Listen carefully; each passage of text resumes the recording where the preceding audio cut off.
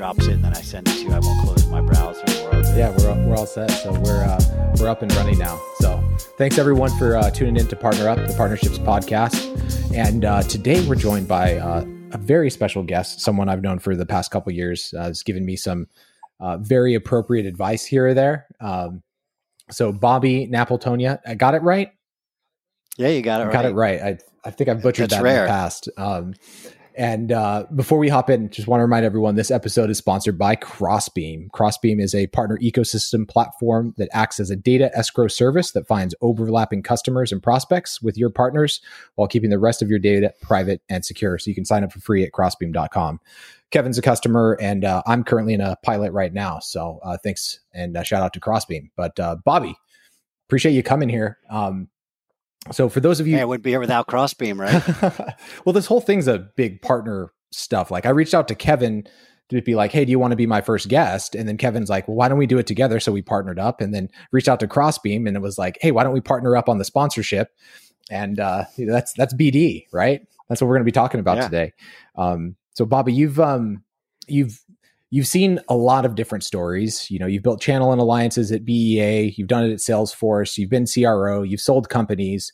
But I want you to take me back to April of 2015. April of 2015, you just joined Salesforce. You know, they'd gone public just recently, right? Yeah, so 15 or 05. Sorry, 2005. Yeah, I was going to say, wait, you made me think where I was next. just a couple years ago. Next. Sorry, 2005. Salesforce had just gone public really in the same calendar year, right? And you had two major tasks. You had the App Exchange task, and then you had building Salesforce.com practices. And I feel like we could have many episodes just on the App Exchange. But what I wanted to dive into was, you know, you had these conversations with Benioff and the team around building Salesforce.com practices. Obviously, that was successful. Look at how many there are today. How did you do it? Yeah, first of all, it's a great question, and you could unpack that for days. And eventually, maybe we'll have a series that people would want to know and write in questions to find out about. We can go live with this later too, so we might actually do that for the next one. We're going to have Bobby back. Good. Already, I can tell. Good. I landed at BEA. We had a startup in 2001, which would have been one of the first downturns I lived through. That was clearly one of the worst in my 32 years doing this. And my sponsor at BEA, because they were going to buy my company at that time, said, hey, we're not going to buy you, but I'd like to introduce my friend Mark Benioff. And my wife's like, look, you just came off startups. We're starting a family. Take the real job. Take a real role. And so I passed, and Mark and I remained friends. And 2.5 years later, he called me and said, look, your name keeps coming up. Let's do a deal. And 4 months later, I started. And it was much more of a task than I ever thought, you know, to your point. Let's just take the App Exchange, because that was there's two components. And the first was we had a business and we had to figure out who could be these people to do it. And when you look at any big paradigm shift, which we haven't had many of that magnitude in since we've been here, the most recent would be Clicks No Code, which really then will disrupt an ecosystem, which is these no code platforms. But you're taking what I would say is the essence of a channel model, which is their lifeblood. How do they make money and grow dependencies so that their families don't go on vacation unless they take and sell your stuff and make people successful with it at the time? And so we had a lot of names you and I never heard of: Blue Wolf, Red Sky, Purple Moon. I thought, what did I get myself into? But these were really great people that believed in the religion Mark was preaching. And so we had two choices: make the small ones get bigger, which you can only grow so fast, or get the big ones to pay attention to us. And for them, I was a heretic, a lunatic, and a lot of dirty words, because no software means, I'm serious, no software means no services, means no ecosystem. And we turned it around and we thought, you know, there's no money in installing hardware and software. Look, we could do that all for you. And so we proved, but it wasn't an easy task. We literally picked one SI, Accenture, and we went after and we stole 3 of their customers. And these were diamond customers, which means it's more than $50 million a year, which is big for a customer. When you say stole, Bobby, I have to ask, do you mean stole in that you landed them absent Accenture, or do you mean stole in that you landed them with another Salesforce partner? SI. We landed with another. We took in Blue Wolf. Eric Barrett will tell you the story. We had a lot of great times together. And we knocked down 3 of their diamond accounts. And then, so we wedged ourselves into the go, and then we set up a meeting with Benioff and a guy named Bill Green at the time, who was their CEO. And we said, this is going to happen every day until you come and join and work with us. And that's a true story. And we had already worked in the background. Don't think it was like a flip of a coin. And we had Sudeep Raj, who still runs the cloud practice, was the first guy in, and then named Eric Gist. Eric and I were just communicating last week. He's fishing in Alaska right now, speaking Amazing. of Alaska, Kevin. Yeah. And we really build out. But here's the dirty secret. Every SI needs qualifications to go into account. So we took 100 of their bodies at cost. We sprinkled them across all these projects. And the next thing you know, Accenture had a logo slide. Now, those were our logos that they had people work on. And those people might have done some admin work, some scrubbing work. But we could go in front of an Accenture partner who owns the account and say, here's our logo list. And then when you show Citibank, Home Depot, Coca-Cola, whoa, those are all our accounts. How did you do? Where did you get it? Well, we had their people subbed to our services group, and that was the genesis and the core, what became our first global SI ecosystem partner, which, God, I could go on and on. I remember selling them their first $1 million sponsorship to Dreamforce. Talk about a sale. And they weren't allowed to show anything but the Tiger Woods golf thing so that people could come meet them. And so we methodically got them what they needed to be successful so that they too could go in front of their client partners that then would give them the assurance that when they took it to the customer, they had the qualifications and capabilities to make it work. No one wants to be first and no one wants to be last. So whenever you talked about bringing people in, you had 100 people that were like dedicated to your accounts. Were you embedding their services components, their client services into your accounts under what kind of program or deal? Great question. So we did a at-cost deal to get the 100 bodies. Actually, it's below cost because that was their investment to learn the cloud. How'd you get that investment? We had Benioff sit with Bill Green and say, look, if you don't do this, we're going to keep doing this all day long. Nobody wants to have their customers taken away from a no-name. And there was a big paradigm shift at that time. You have to remember, there were so many failed Siebel projects. And most of them had actually been done by Accenture. And whether it was right or wrong or what was going on, and we were going after those customers because we knew, look, perfect storm. When's the last time a VP of sale had a budget? How about like never? That person was the first time enterprise software was ever sold to someone other than an enterprise user. And that's when we called on a person that had the problem. They could go to their boss and say, you're beating me up for a forecast. If you give me this tool, I'm going to get it right. And of course, therefore, you started on, we called it the bookends, high tech and financial services, fast adopters, laggards, and cheap. And once you get those pillars, you fill in the middle and the rest of the industry start collapsing. And that was our thesis, and it truly played out. So we get these bodies. For the next year, we sprinkle them. We had no training. I just talked to Scott Eamon, who built our training just last week, and he did dumpster diving to create these materials. And we took 3 of our regional SIs. It was Blue Wolf, Model Metrics, and Astadia, and we built training. And that was because you asked the question. Mark called me going, fire all the partners. They're screwing up our projects. We've never trained them. What would they know how to do? There's no authorization, certification, compliance. They're just like, let's run amok. So we quickly put an authorization and we put together these training programs and tiering of levelings that you could actually grow into. And we allowed the 3 partners that helped build it to co-revenue share with us. One thing that you'll hear me always say is the only way you get partners to love you is to share the money, share the wealth, and then you're in it together.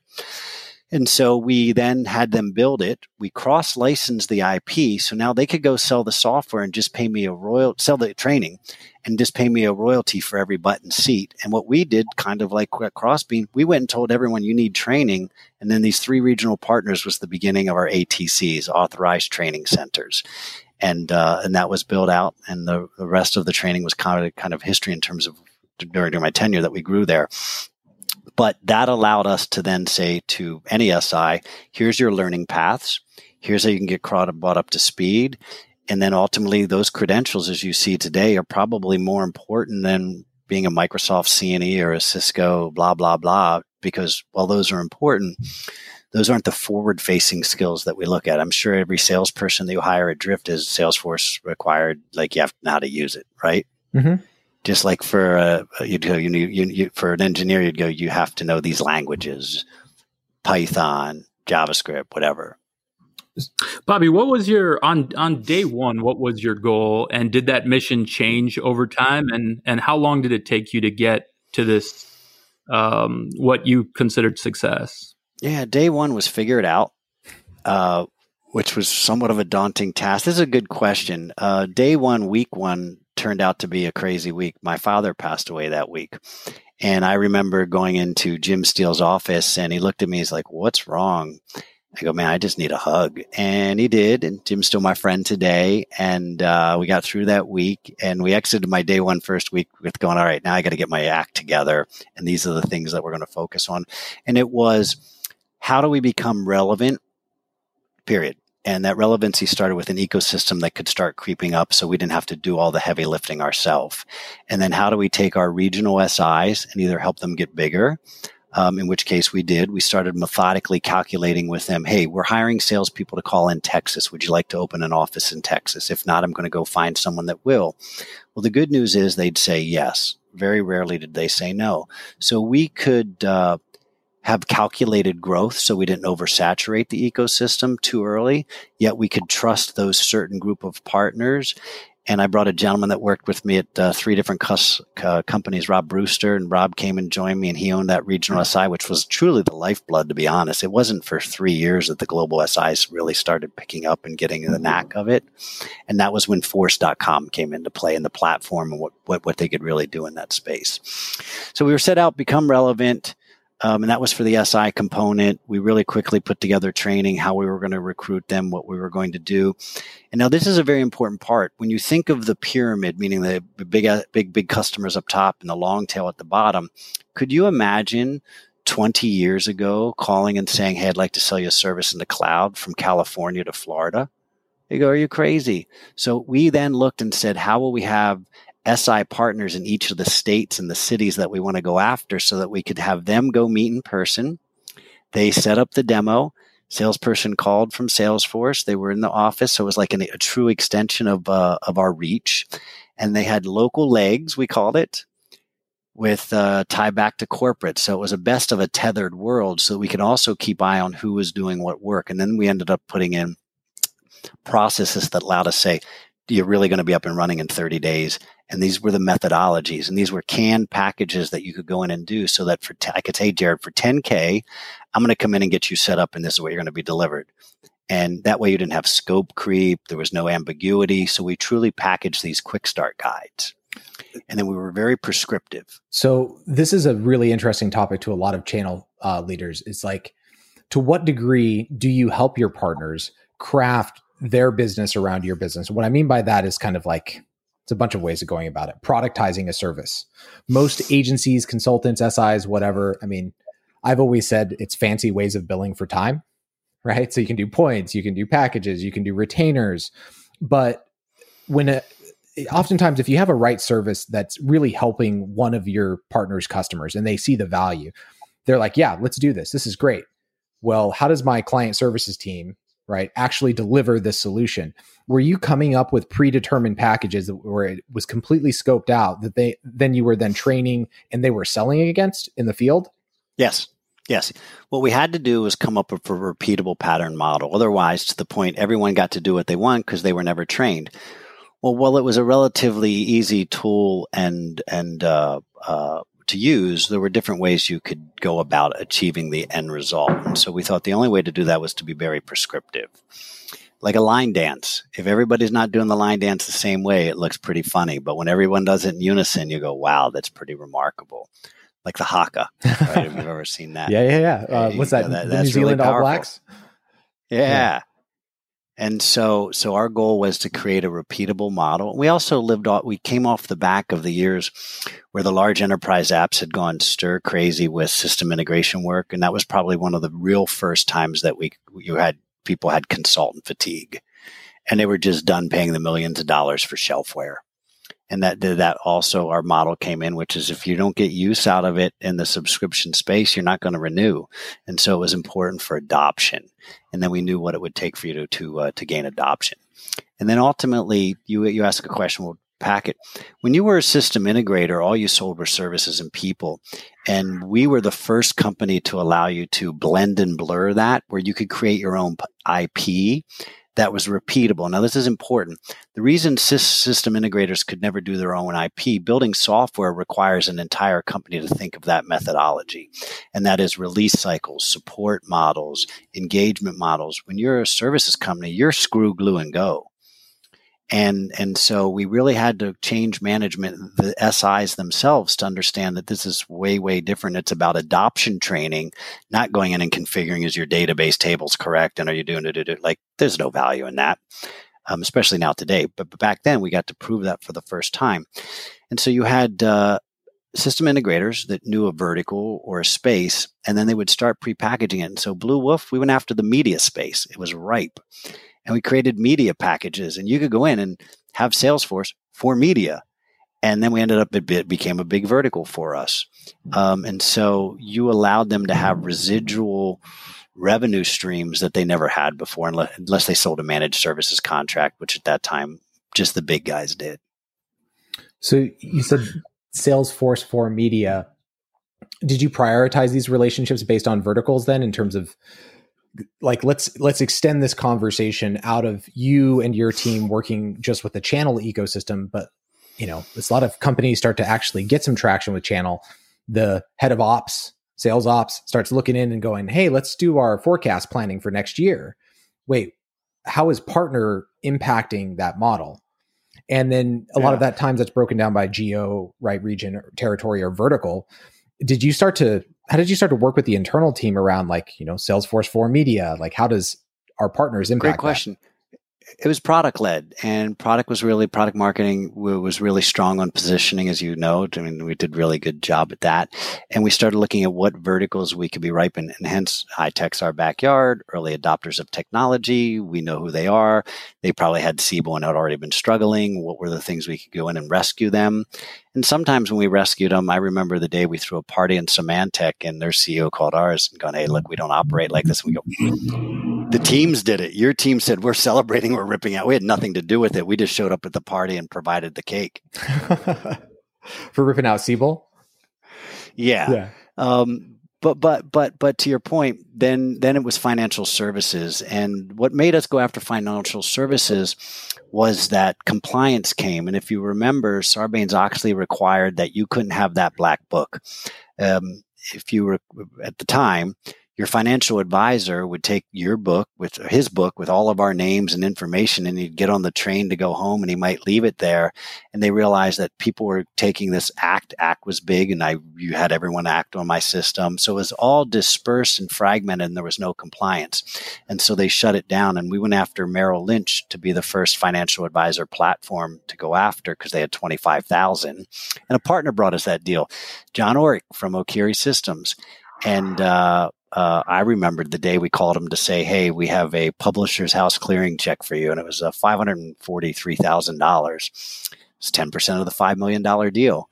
And we were all happy because I get to show every other partner, guess what? You too can get $500,000 checks from us. And did you actually build? Like, did you print the big check? Oh, for sure. Oh yeah, love that. We were theatrical. Love it. Yeah, That's good marketing. John and I are friends now still to this day. He's retired, living in the Philippines, sold his company to Fujitsu, and the rest is history. Cool. So a lot of our listeners are working on SMB and mid-market software, myself included. Is this channel relevant only to the enterprise, or should SMB mid-market software be looking at GSIs and this particular channel that you found success in? Yeah, so I would argue that was just one of the channels that we went through. We went after the SMB channel in a big way. That's more than half of Salesforce customers for the longest time. And so it was a different partner type. I actually think there are channels for everything, and you have to dissect who you'd go to. One of the ones that I've respected out of all of them is the Intuit channel with CPAs. 28,000 CPAs tell you what software you should use. Okay, guess what? None of us are tax accountants. We're going to go, we'll use QuickBooks. And all of a sudden, they can enter their trusted advisor. And I always thought that was probably the most under-tapped channel. Because if I can trust you with my books, I could probably trust you with just about anything.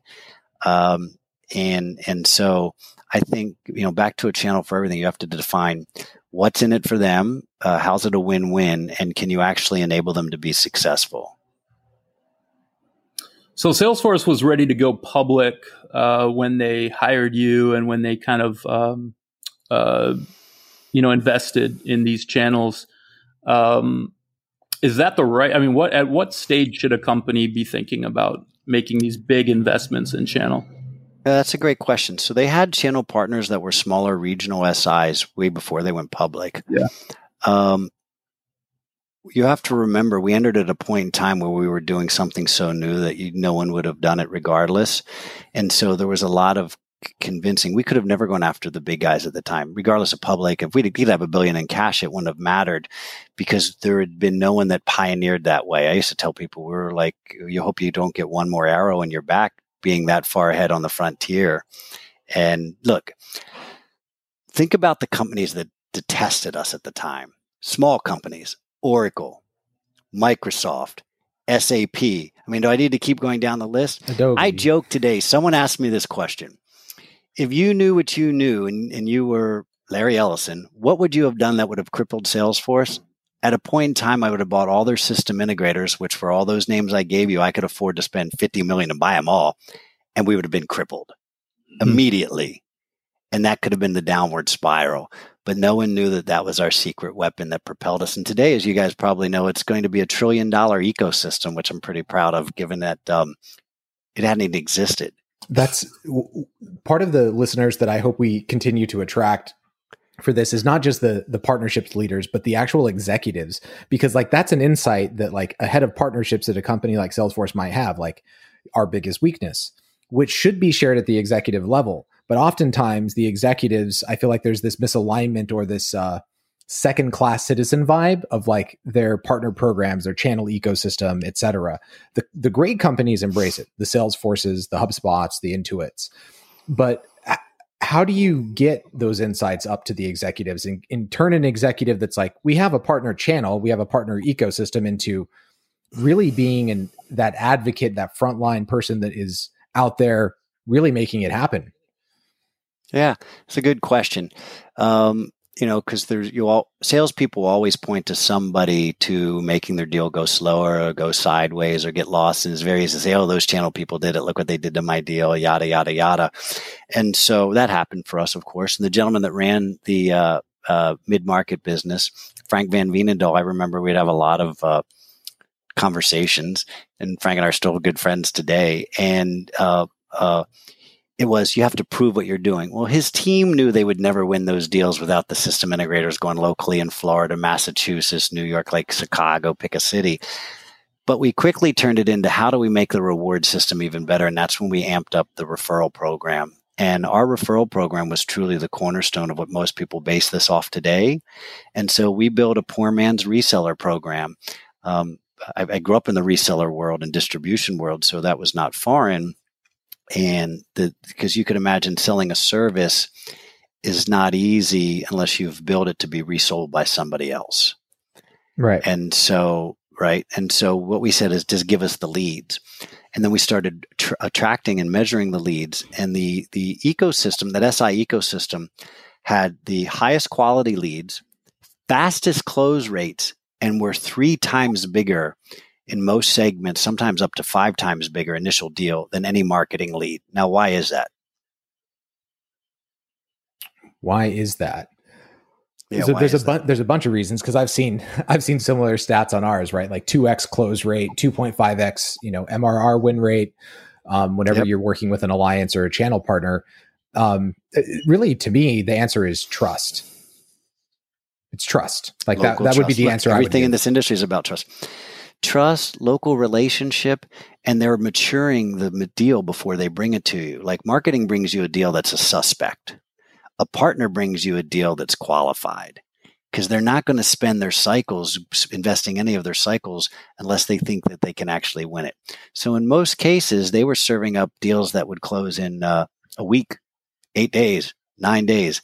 And I remember George, who and I always would talk about it, looking at the metrics going, okay, I just need more of that. Well, you need more partners because it's a theory of they can only do so much. Because those partners couldn't go source more deals because they were busy delivering the ones they just sourced. And they weren't big enough to continue sourcing. So you either had this organic growth or you had to hire more partners. And then you had to train them and manage them and hold them accountable, care, love, and feeding. I have to go deeper on that because you just went down another rabbit hole. So you say you have to go hire more partners. I want to talk about the model for hiring. There's a bunch of different titles like partner sales managers, channel account managers, whatever they are. And so you say, hey, we have to go hire more partners. Who's responsible for partner recruitment? What does that role look like and how do you plan it? It's a really good question. So by this time, it would probably have been after my first year. So we were able to do some modeling. So we would say, look, last year, let's just take, I don't remember, and I could think for a moment. Let's say 20% of our business had been brought to us by partners. What does that, you have to remember, we're a rocket ship. Yeah. So how do I get to grow that along with it? So we then Rob would sit down with the groups and understand, where are you hiring salespeople so that I can go look to recruit? And by the way, we tried to recruit traditional partners and it was way too early. They weren't getting it. They tried the methodologies. It didn't work for them. Traditional partners, so we failed. VARs, VARs, people that had been local VARs, traditional industry partners. And it was they just didn't get it. And it was early. Maybe they shouldn't have gotten it. And also they couldn't make enough money just to live on us. And this is where the App Exchange came into play. Real quick before we jump over, you asked one question. So when we looked at these verticals, pharma was one we went after. Really quickly, we realized we're not going to succeed in pharma. Peter Gassner was at our company. We spun Peter out and Viva Systems was born. They've been around. Yeah, they're doing quite well. Yeah. We gave up pharma because of offline signature and all of the things that are requirements from compliance, the word that you mentioned that we weren't ready for yet. And the rest is history. They own pharma. So when it comes to building those roles, then you're saying, okay, we're going to look at, territory planning, but let's go one layer deeper and beyond that for capacity planning. So did you have any magic rules? I remember, I'm sure you've heard this, the Benioff number in terms of calling a forecast, right? What was that magic number? It's the number of reps times whatever. It's $2 million ahead. It's $2 million ahead. You get a bell curve. You want to be $1 billion company. You need 600 reps. 70% will hit 100%. It's a true methodology. Right. So what's that? The Benioff, or dare I say, the Bobby number for channel? How do you start to understand how many channel account managers, partner sales managers do I need to have based on that headcount? So I think you're really looking at it the wrong way. Don't think of it as a one-to-one, which the scale of an ecosystem is one-to-many. And that's right. Where we spend a lot of time on the enablement. And then the tools. And I was customer zero for PRM for us. And so Eli Cohen built it out. And what we built was, if you, Bobby, have to build this infinitely scalable ecosystem for partners, we don't even know the types of partners that would exist, what it would look like. And that allowed us to build a PRM product that could scale and be multilingual and go global. And so we drank our own champagne. And that allowed us to say, hey, what you might end up doing is just having one person responsible for 4 states. And in those 4 states, their goal was have capacity to deliver 100,000 seats across 200 customers. Well, now you can do the math, you know how long it takes, and it would allow you to sort of say, can I have an equilibrium? If you didn't have the ecosystem, you'd have to forecast this on your direct services side, because you'd have to actually say, I need headcount to roll out the product. And so it was an easy model to say, 6 to 8 weeks for deployment. What does it look like? How many partners do we need? Depending on the product and the market, you can never have enough. And that was sort of the situation that we were in, that we were so horizontal of an app, hence the media comments. We could pick up subject matter expert SIs that had domain expertise and talk tracks that we, of course, didn't have, not selling into those verticals. And then we would hunt for the partners that would go into those verticals that were locally, that could give us that. It's kind of like hyper localization. Right. And you mentioned services as well. So you were kind of forecasting services required based on what was going to happen there. Were Salesforce reps selling services at that time?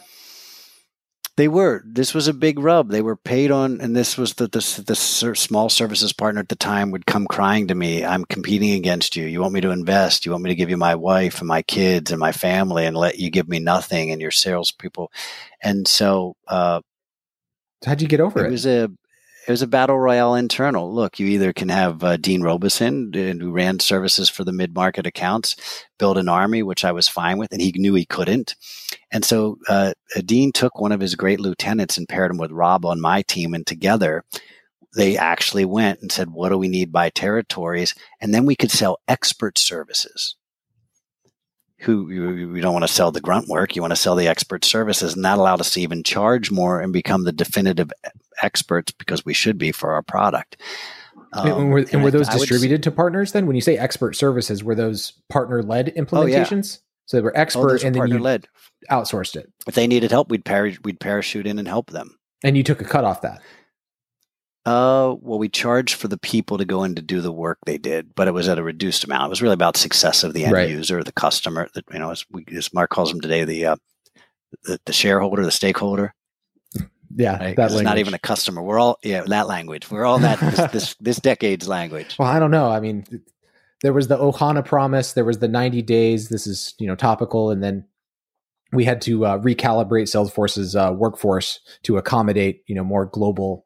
I don't know how they phrased it. It was very political, but they just had that big round of layoffs too, after a killer Q2, mind you. But well, I'm not an expert to comment on that. Yeah, I don't know if I would call it big. Yeah. Well, and I also would say if you go and you purchase a bunch of companies, your digestion happens over a period of time, and at some point in time, you've got to pass through the digestion, and unfortunately, sometimes it is people.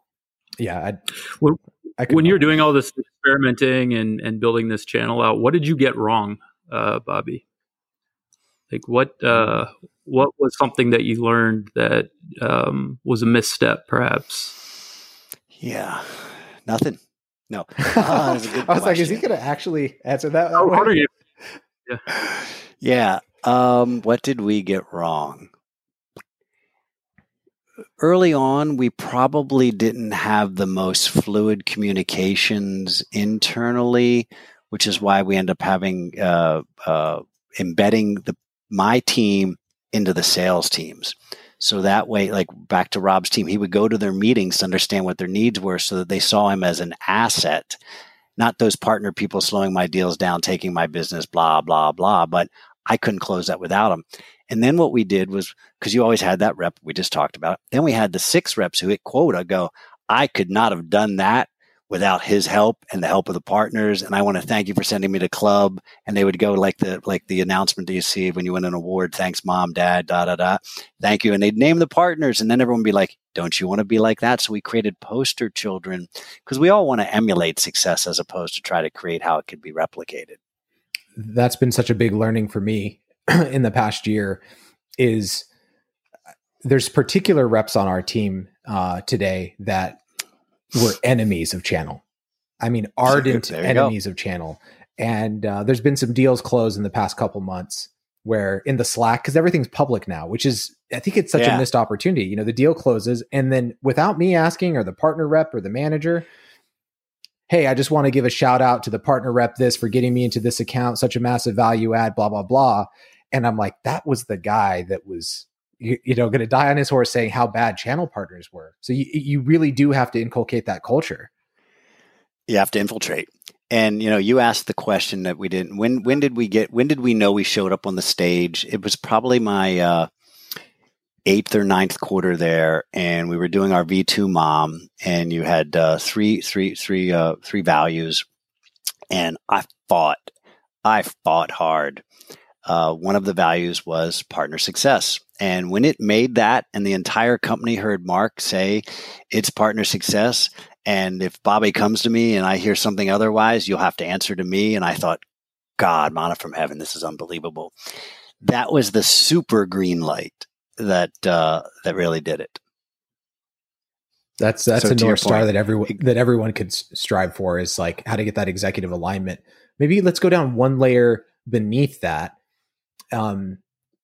What I've found is that, the sales leadership, that the VPs of sales across segments or territories, what they tend to care about is the social proof from their reps, right? Is it that same answer? Like, it's probably different from an executive, like a C level, but that VP of sales and that director of sales or the regional manager, it's all about what their team is doing in the field and their successes that they're having being surfaced back to them. Yeah.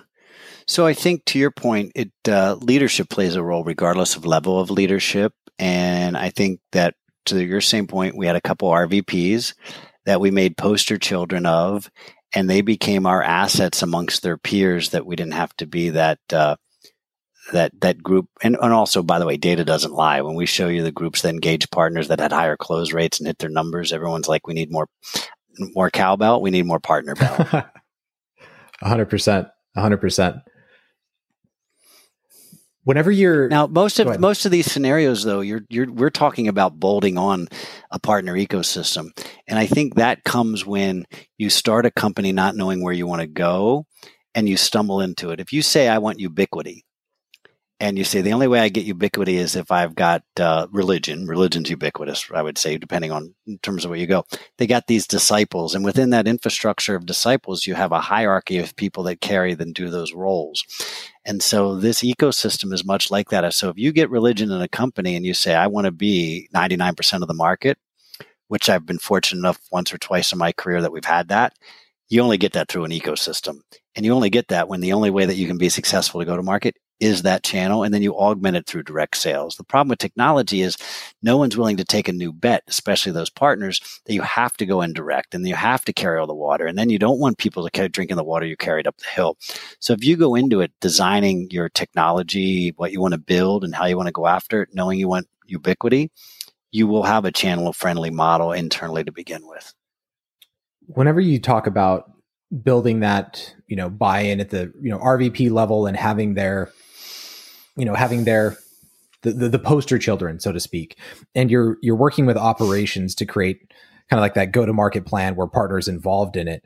There's two really interesting words that it's funny that people that have never interacted with channel, they start to like attach to everything. Was that sourced or influenced? Tell me how you started to work through that and define, sourced versus influence. Well, this is a really good question, and there were battles. There was a lot of shenanigans that we discovered along the way because the quality of the leads that we were bringing in is that it was pretty easy. It was empirical. We created the referral program, which is net new. It wasn't in Salesforce, and you create the opportunity. And all of a sudden, we'd have our pipelines have these whipsaws. And we'd always go, like, what the hell's happening? How did you lose 10 million in pipe in a week? Well, somebody was taking in credit for those deals. And so quickly, it was easy to backtrack who deleted that opportunity. When did it fall off? Oh, it was that one regions group that all of a sudden they decided that they were going to move it from a source to an influence. So we really rather quickly put together the process that said, you register your deal once. And if there's nothing in Salesforce, guess what? It's a net new deal. And if you can have the empirical evidence, it came in September 2nd at 3:48 today, timestamp the lead coming in. Because our first leads came in via fax, by the way. Fax. The old deal reviews that happened on paper too, right? Fax. Yeah. And so you'd submit your referral on fax and we'd accept it and send you a communication back. But that's the easiest way to do it. You timestamp the dollar in the door, and then the rep can never say it was theirs because it didn't exist prior to that. And then they would say, well, I don't want to pay on influence. I don't think so. I said, here's a preview of my note going out to our community tomorrow. And I showed it to the presidents of the group. And I go, if you don't believe in anything from the influence, I'm going to tell them, if you didn't bring the deal, do not work on it. Do not assist. Please, let's go find a net new opportunity so you can be rewarded for that. And the response was, if you do that, we'll die. Well, you just told me there's no value in it. Well, who's going to nurture that deal in Florida or Louisiana or in Michigan? If your rep can't do it, you don't need my people to help you. Let them go do something they do well. And no one ever wants to walk along that line of fear that if you tell them to stop influencing it, something will happen. There were those bad partners that tried to, I call it yellow page clippings, where they take the yellow pages and here's all my deals. So then we started tightening up. You had to have decision maker and the criteria for accepting the deal. And then once you get that fluid, it's an easy process to manage. But what I would say is anyone that says it, say, good, I'm telling my partner ecosystem tomorrow, no more influencing deals. If you didn't source it, don't touch it. And I guarantee you every executive will be like, wait. Yeah, we see. So you guys out there, you should try it. Absolutely. Pull that email up. Hey, this is the email I'm about to send. Or, hey, we have our monthly partner meeting next month. This is going to be one of the slides. Yeah. No one wants that. How would that go over it? And it's an ego for the direct sales team. I can do it all myself. And look, it's unfortunate. If you have the right leadership, they'll ensure that. And by the way, when I say right leadership, two of the most successful companies in our industry are partner industries, Microsoft and Cisco. Adobe, even. Adobe, yeah. So look, exactly. Let's go down that list. You have billion-dollar companies that have successful. Autodesk. I mean, let's go on and on.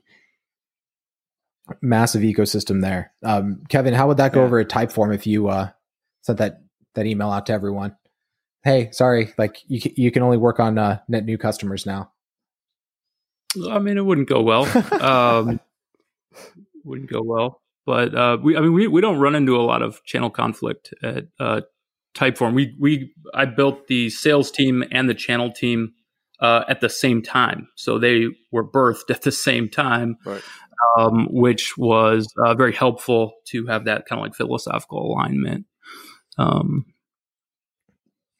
Whenever you got to see a different version of this, like kind of contrasting HubSpot and Salesforce. So like the two of my favorites is, Bobby at Salesforce and Pete over at HubSpot, right? Like I've seen a lot of commonalities here that have been interesting. Like Pete drilled into my head, like every time I talk to him, make your best partners famous.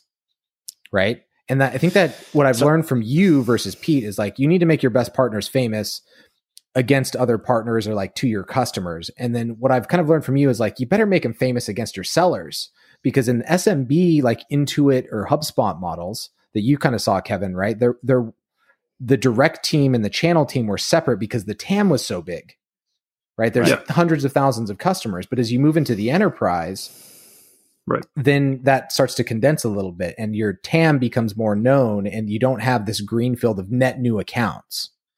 Yeah. How have you, like you're sitting here listening to Bobby, like how did you see that different at HubSpot?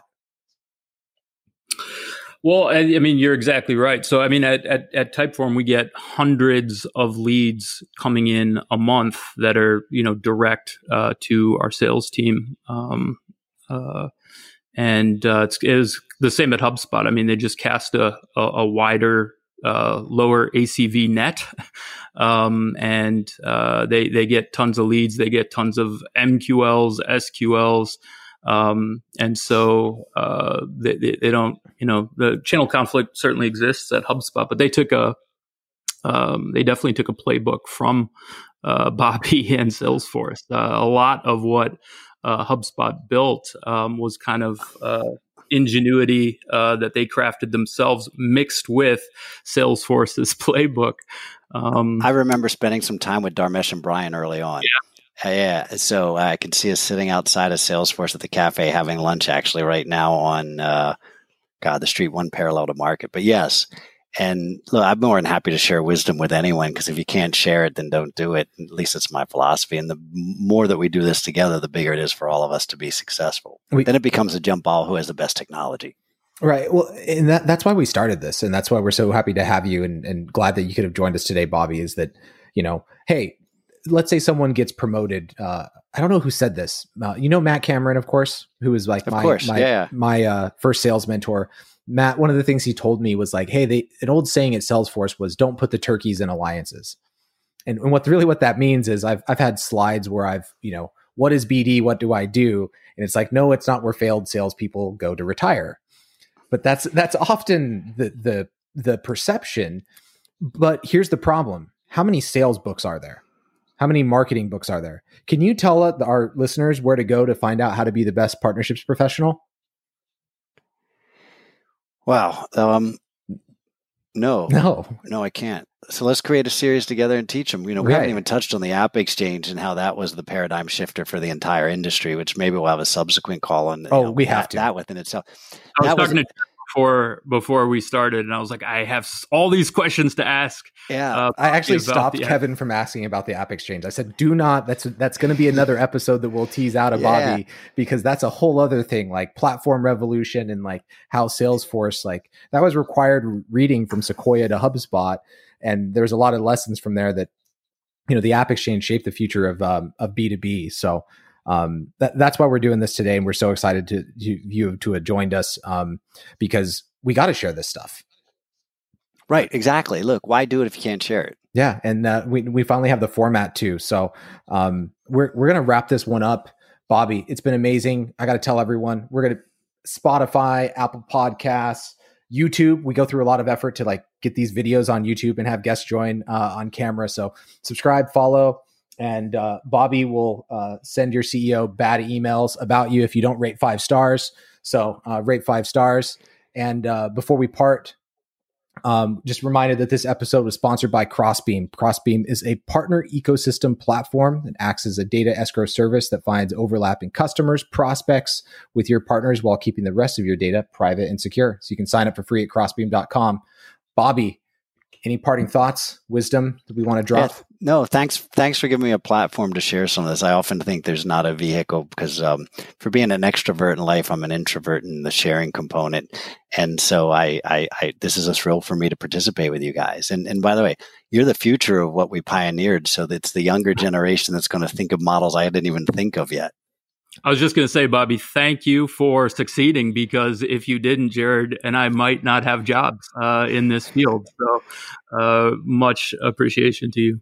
Good. Well, next time we can talk. There's a big guy, Charlie Ill at BEA. Charlie came from IBM, which was a big partner. There's those folks that influence, and he spent a fair amount of time in terms. The only thing that matters in a partnership is the trust and sacrifice.